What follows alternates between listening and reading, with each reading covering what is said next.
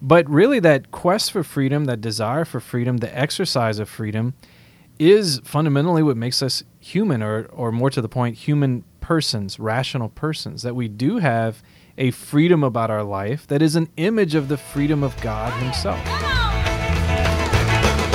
Vive la bonne vie, chère. Vive la bonne vie. Always say your prayers and kiss your children goodnight. Live the good life, darling. Fight the good fight. Cry when it hurts. Don't run from the pain. There's always sunshine after the rain. Don't be afraid to try.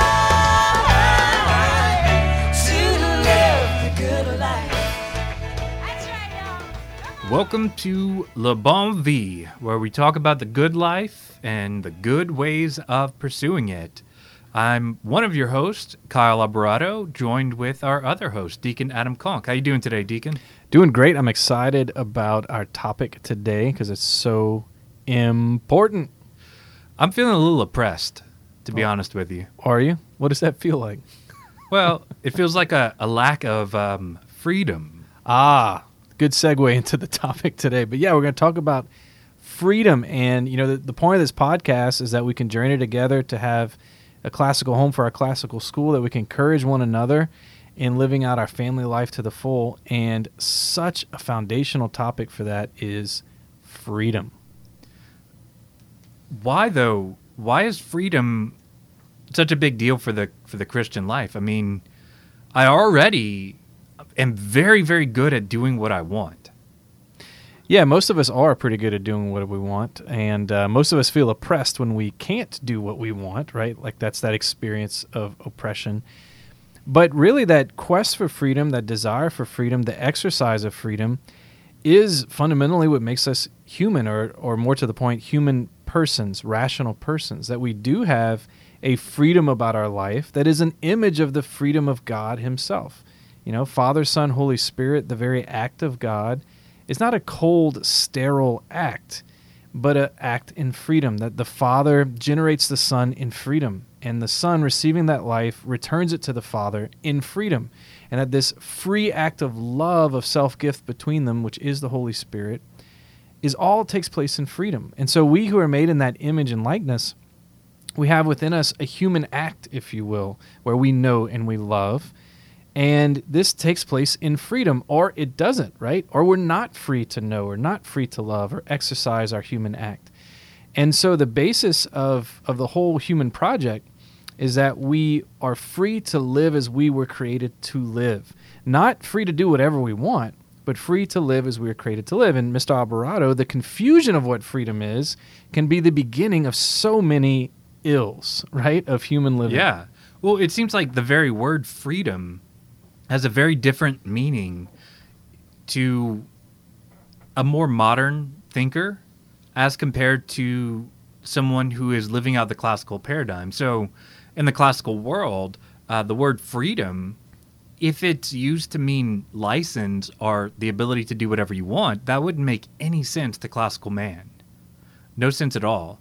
So I guess we can start and define our terms. What is freedom as kind of defined in the classical tradition? Yeah, freedom is, succinctly and not in-depthly, but freedom is the ability to live as we ought, or the disposition that I am free to do what I ought to do, or to live life as life ought to be lived, to think as I ought to think, to choose as I ought to choose. Whereas, you know, the more modern idea of freedom or notion of freedom would be that I am free to do whatever I want to do, to think whatever I want to think, to choose however I want to choose, that my desires is the foundation of freedom. Where this would be ridiculous to not only classical man, but classical Christianity. Absolutely, yeah. One of the important terms that's kind of bound up with the modern use of freedom is this desire to define oneself, or to self kind of losing the term here, but I'm not free to recall it at the moment. So you're not free. No, but you're right. I mean, think back to the recent Supreme Court decision that legalized same-sex unions as marriage throughout the country. And the decision itself said that human beings have the fundamental right to define reality for themselves. Yes. Self-determination. Self-determination. So we enshrined this notion of freedom that is counter-human. I mean, that is not human. We are not the definitions of reality. Indeed. And notice that whenever we are receptive to what reality is, then we do not have to impose what we think onto reality. Rather, it simply emanates from it. So there's no need for a big overturning court case in order to redefine something that's grounded in the natural law. So for modern man, yes, this notion of freedom is intimately bound up with the desire to self-express, to define oneself according to one's own will. And in other words, is to take the will and place it above the intellect. But for classical man, freedom is not so much about the self as it is about man's ability to be in right relationship to what is not himself, to be in right relationship to reality. In other words, free to know the truth, to be in right relationship with others, free for what is good, to be in right relationship with how man experiences the wonders of reality, beauty, but also freedom would be that ability to be connected, to be unified, the freedom for unity. And so freedom is not so much about what I want or what I can do, but rather, how can I be connected? And I love that because it is a choice to have a classical home in a modern world. It's a very difficult choice. But this is the fundamental choice. Am I going to be a free human being to receive reality as a gift, to receive truth as a gift, to receive the life that God wants to give me as a gift and respond to that in freedom? Or am I going to have a home where everyone's just trying to do whatever they want? Yes. A home where we are free to enjoy one another, or a home where by pursuing what we want, we constantly clash into one another. Yes. And the point of it, the whole project of the education we provide at this school, of the Christian community we all seek to have, the whole point of it is that we would become more free people. In fact, this is the idea of liberal arts education, right? It's where liberal comes from, freeing. Not to be confused with the common polemical understanding of liberal, but rather those arts by which man is made free. Awesome. Well, this is Le Bon Vie. Thanks for joining us. I'm Deacon Adam Conk. We have Mr. Kyle Alvarado here. We're talking about freedom today. And it's now time to share our quote from John Paul II, our patron, on our topic. And so, Mr. Alvarado, I love the one you got for today. Let's do it. Yeah, so Pope St. John Paul the Great in Fides et Ratio, he directly deals a blow to this modern sense of freedom as license. If freedom means let's do whatever we want, well then there are certain consequences to that render man's very ability to be free nonsensical. And so here we are in chapter 1 of Fides et Ratio. Pope St. John Paul the Great writes, "This is why the Church has always considered the act of entrusting oneself to God to be a moment of fundamental decision, which engages the whole person. In that act, the intellect and the will display their spiritual nature, enabling the subject to act in a way which realizes personal freedom to the full. It is not just that freedom is part of the act of faith, it is absolutely required. Indeed, it is faith that allows individuals to give consummate expression to their own freedom. Put differently, freedom is not realized in decisions made against God." I love this. And so, getting concrete with it, the home we live in if we want it to be a home of faith, it has to be a home of freedom.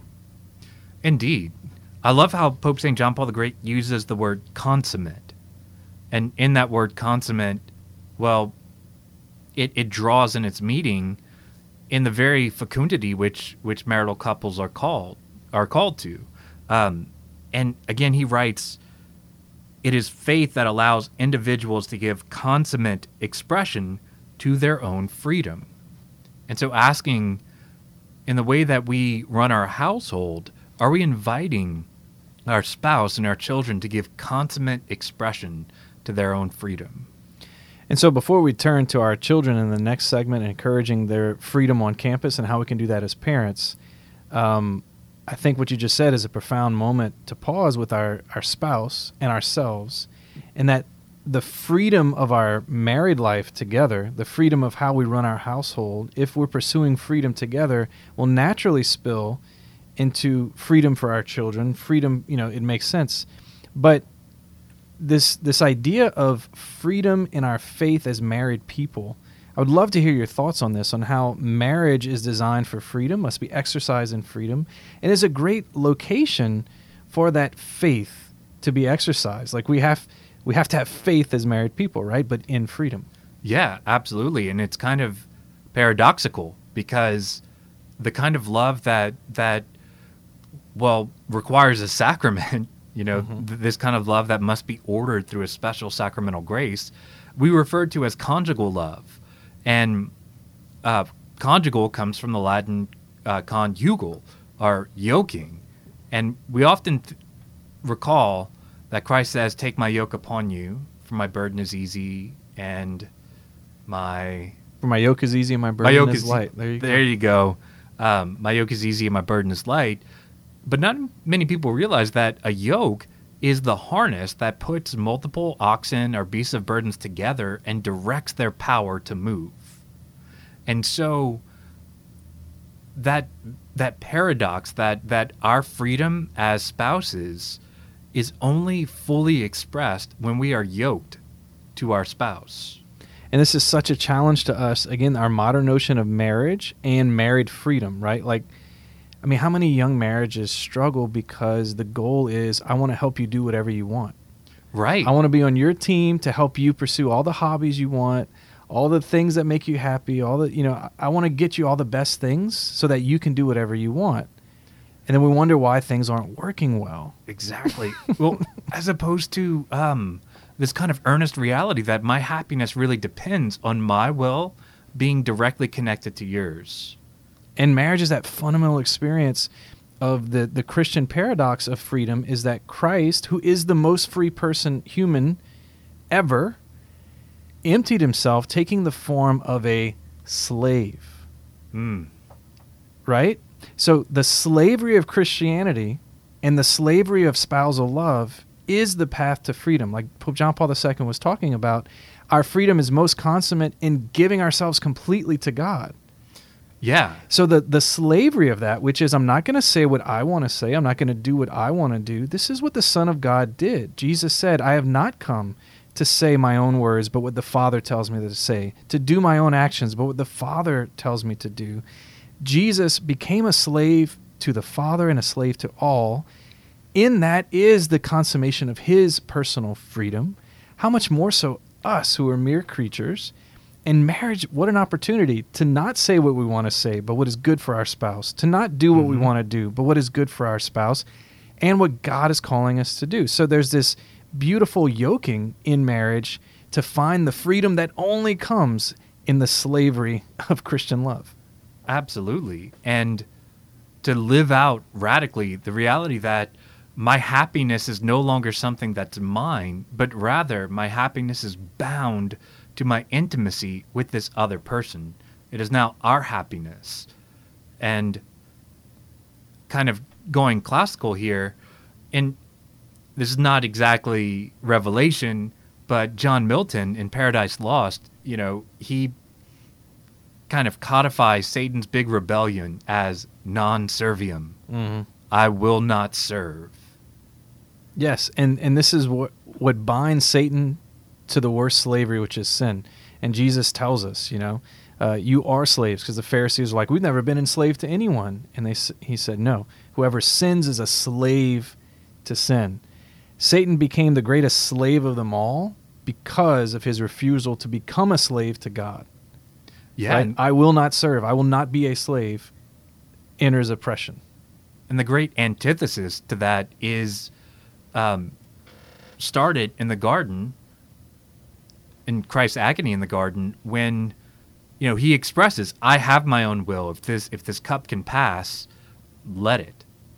But not my will, but yours be done. And then that culminates in its expression in his ultimate gift of self on the cross. And yes, the married life is a unique opportunity to imitate that complete self-possession of Christ by self-emptying. That we do that with our spouses. And that freedom, that ability to do what is good, and the good being complete self-gift to our beloved, well, that becomes fruitful, and as we know, begets our children. But the fruit of that also begets the kind of love in our house that's going to characterize an invitation for our children to give free and consummate expression to themselves and to God. Yeah, and we all want a home that encourages the faith of our kids. Pope John Paul II talks about our home being a domestic church, but also a domestic school. And this is, speaking as a school community, this is the important role that we play as parents with our kids, that our home should be a place of intellectual freedom. Mm-hmm. What is intellectual freedom? It is not that we take every idea out there and let our kids fend for themselves. This is the modern notion of intellectual freedom, that you're free to think wherever your thoughts will go. That's not freedom. Well, unless they're traditional, because then you're just a slave to convention, right? Right. You're free to think whatever you want as long as it's not traditional. No, freedom is the ability for our kids to latch on to the truth easily. That when the truth is in front of them, they latch onto it with joy and delight. Yes. And that is what we want for our kids, right? Indeed. Well, so this is Le Bon Vie. We're talking about the good life, and in particular, we're talking about freedom. Freedom as the ability to pursue the good life. And so, as we're talking about freedom, I could see someone listening getting the image of an incredibly chaotic home. So everybody could just do what they want. Everybody just do what you want. Or we got to let our kids be free. We got to let them have consummate expression to freedom, which means Legos all over the floor and lots of laughter when daddy steps on them. Which does happen. But no, and I'm glad you bring this up, because the oppression of everyone's will, well, let me rephrase that. The suppression of everyone's will may bring order, but it doesn't necessarily bring freedom. Mm. And so there is this temptation in our homes and in our school, and this is one of the reasons we have a classical school in JPG, is that we don't just want to suppress everyone's will, but rather perfect everyone's will. And that's different, And it looks different too, because I can easily delude myself into thinking that my children are well ordered whenever they just fear my wrath. Yeah. And I have coerced them into obedience.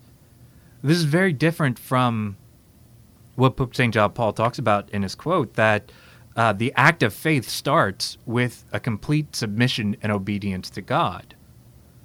So I want to encourage you parents of the school and the community, that you have a school that understands this notion of freedom very well, and that the faculty and administration and staff and everybody in your kids' life, when they go on campus, they want that person to be a free person, And yes, there are rules, and there are, because that's necessary for freedom.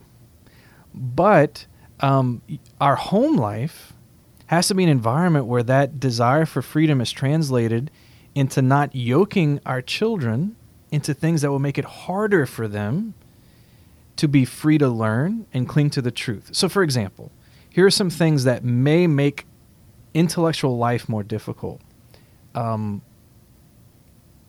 Electronic or other self-soothing. If it's out of hand, does not free people to cling to the truth. It binds people to only cling to what is pleasurable or self-soothing whenever we have free time. So would you say an example of this, what it might look like would be when a child is able to enjoy themselves through isolation? Would that be kind of one of the ill fruits of what you're talking about?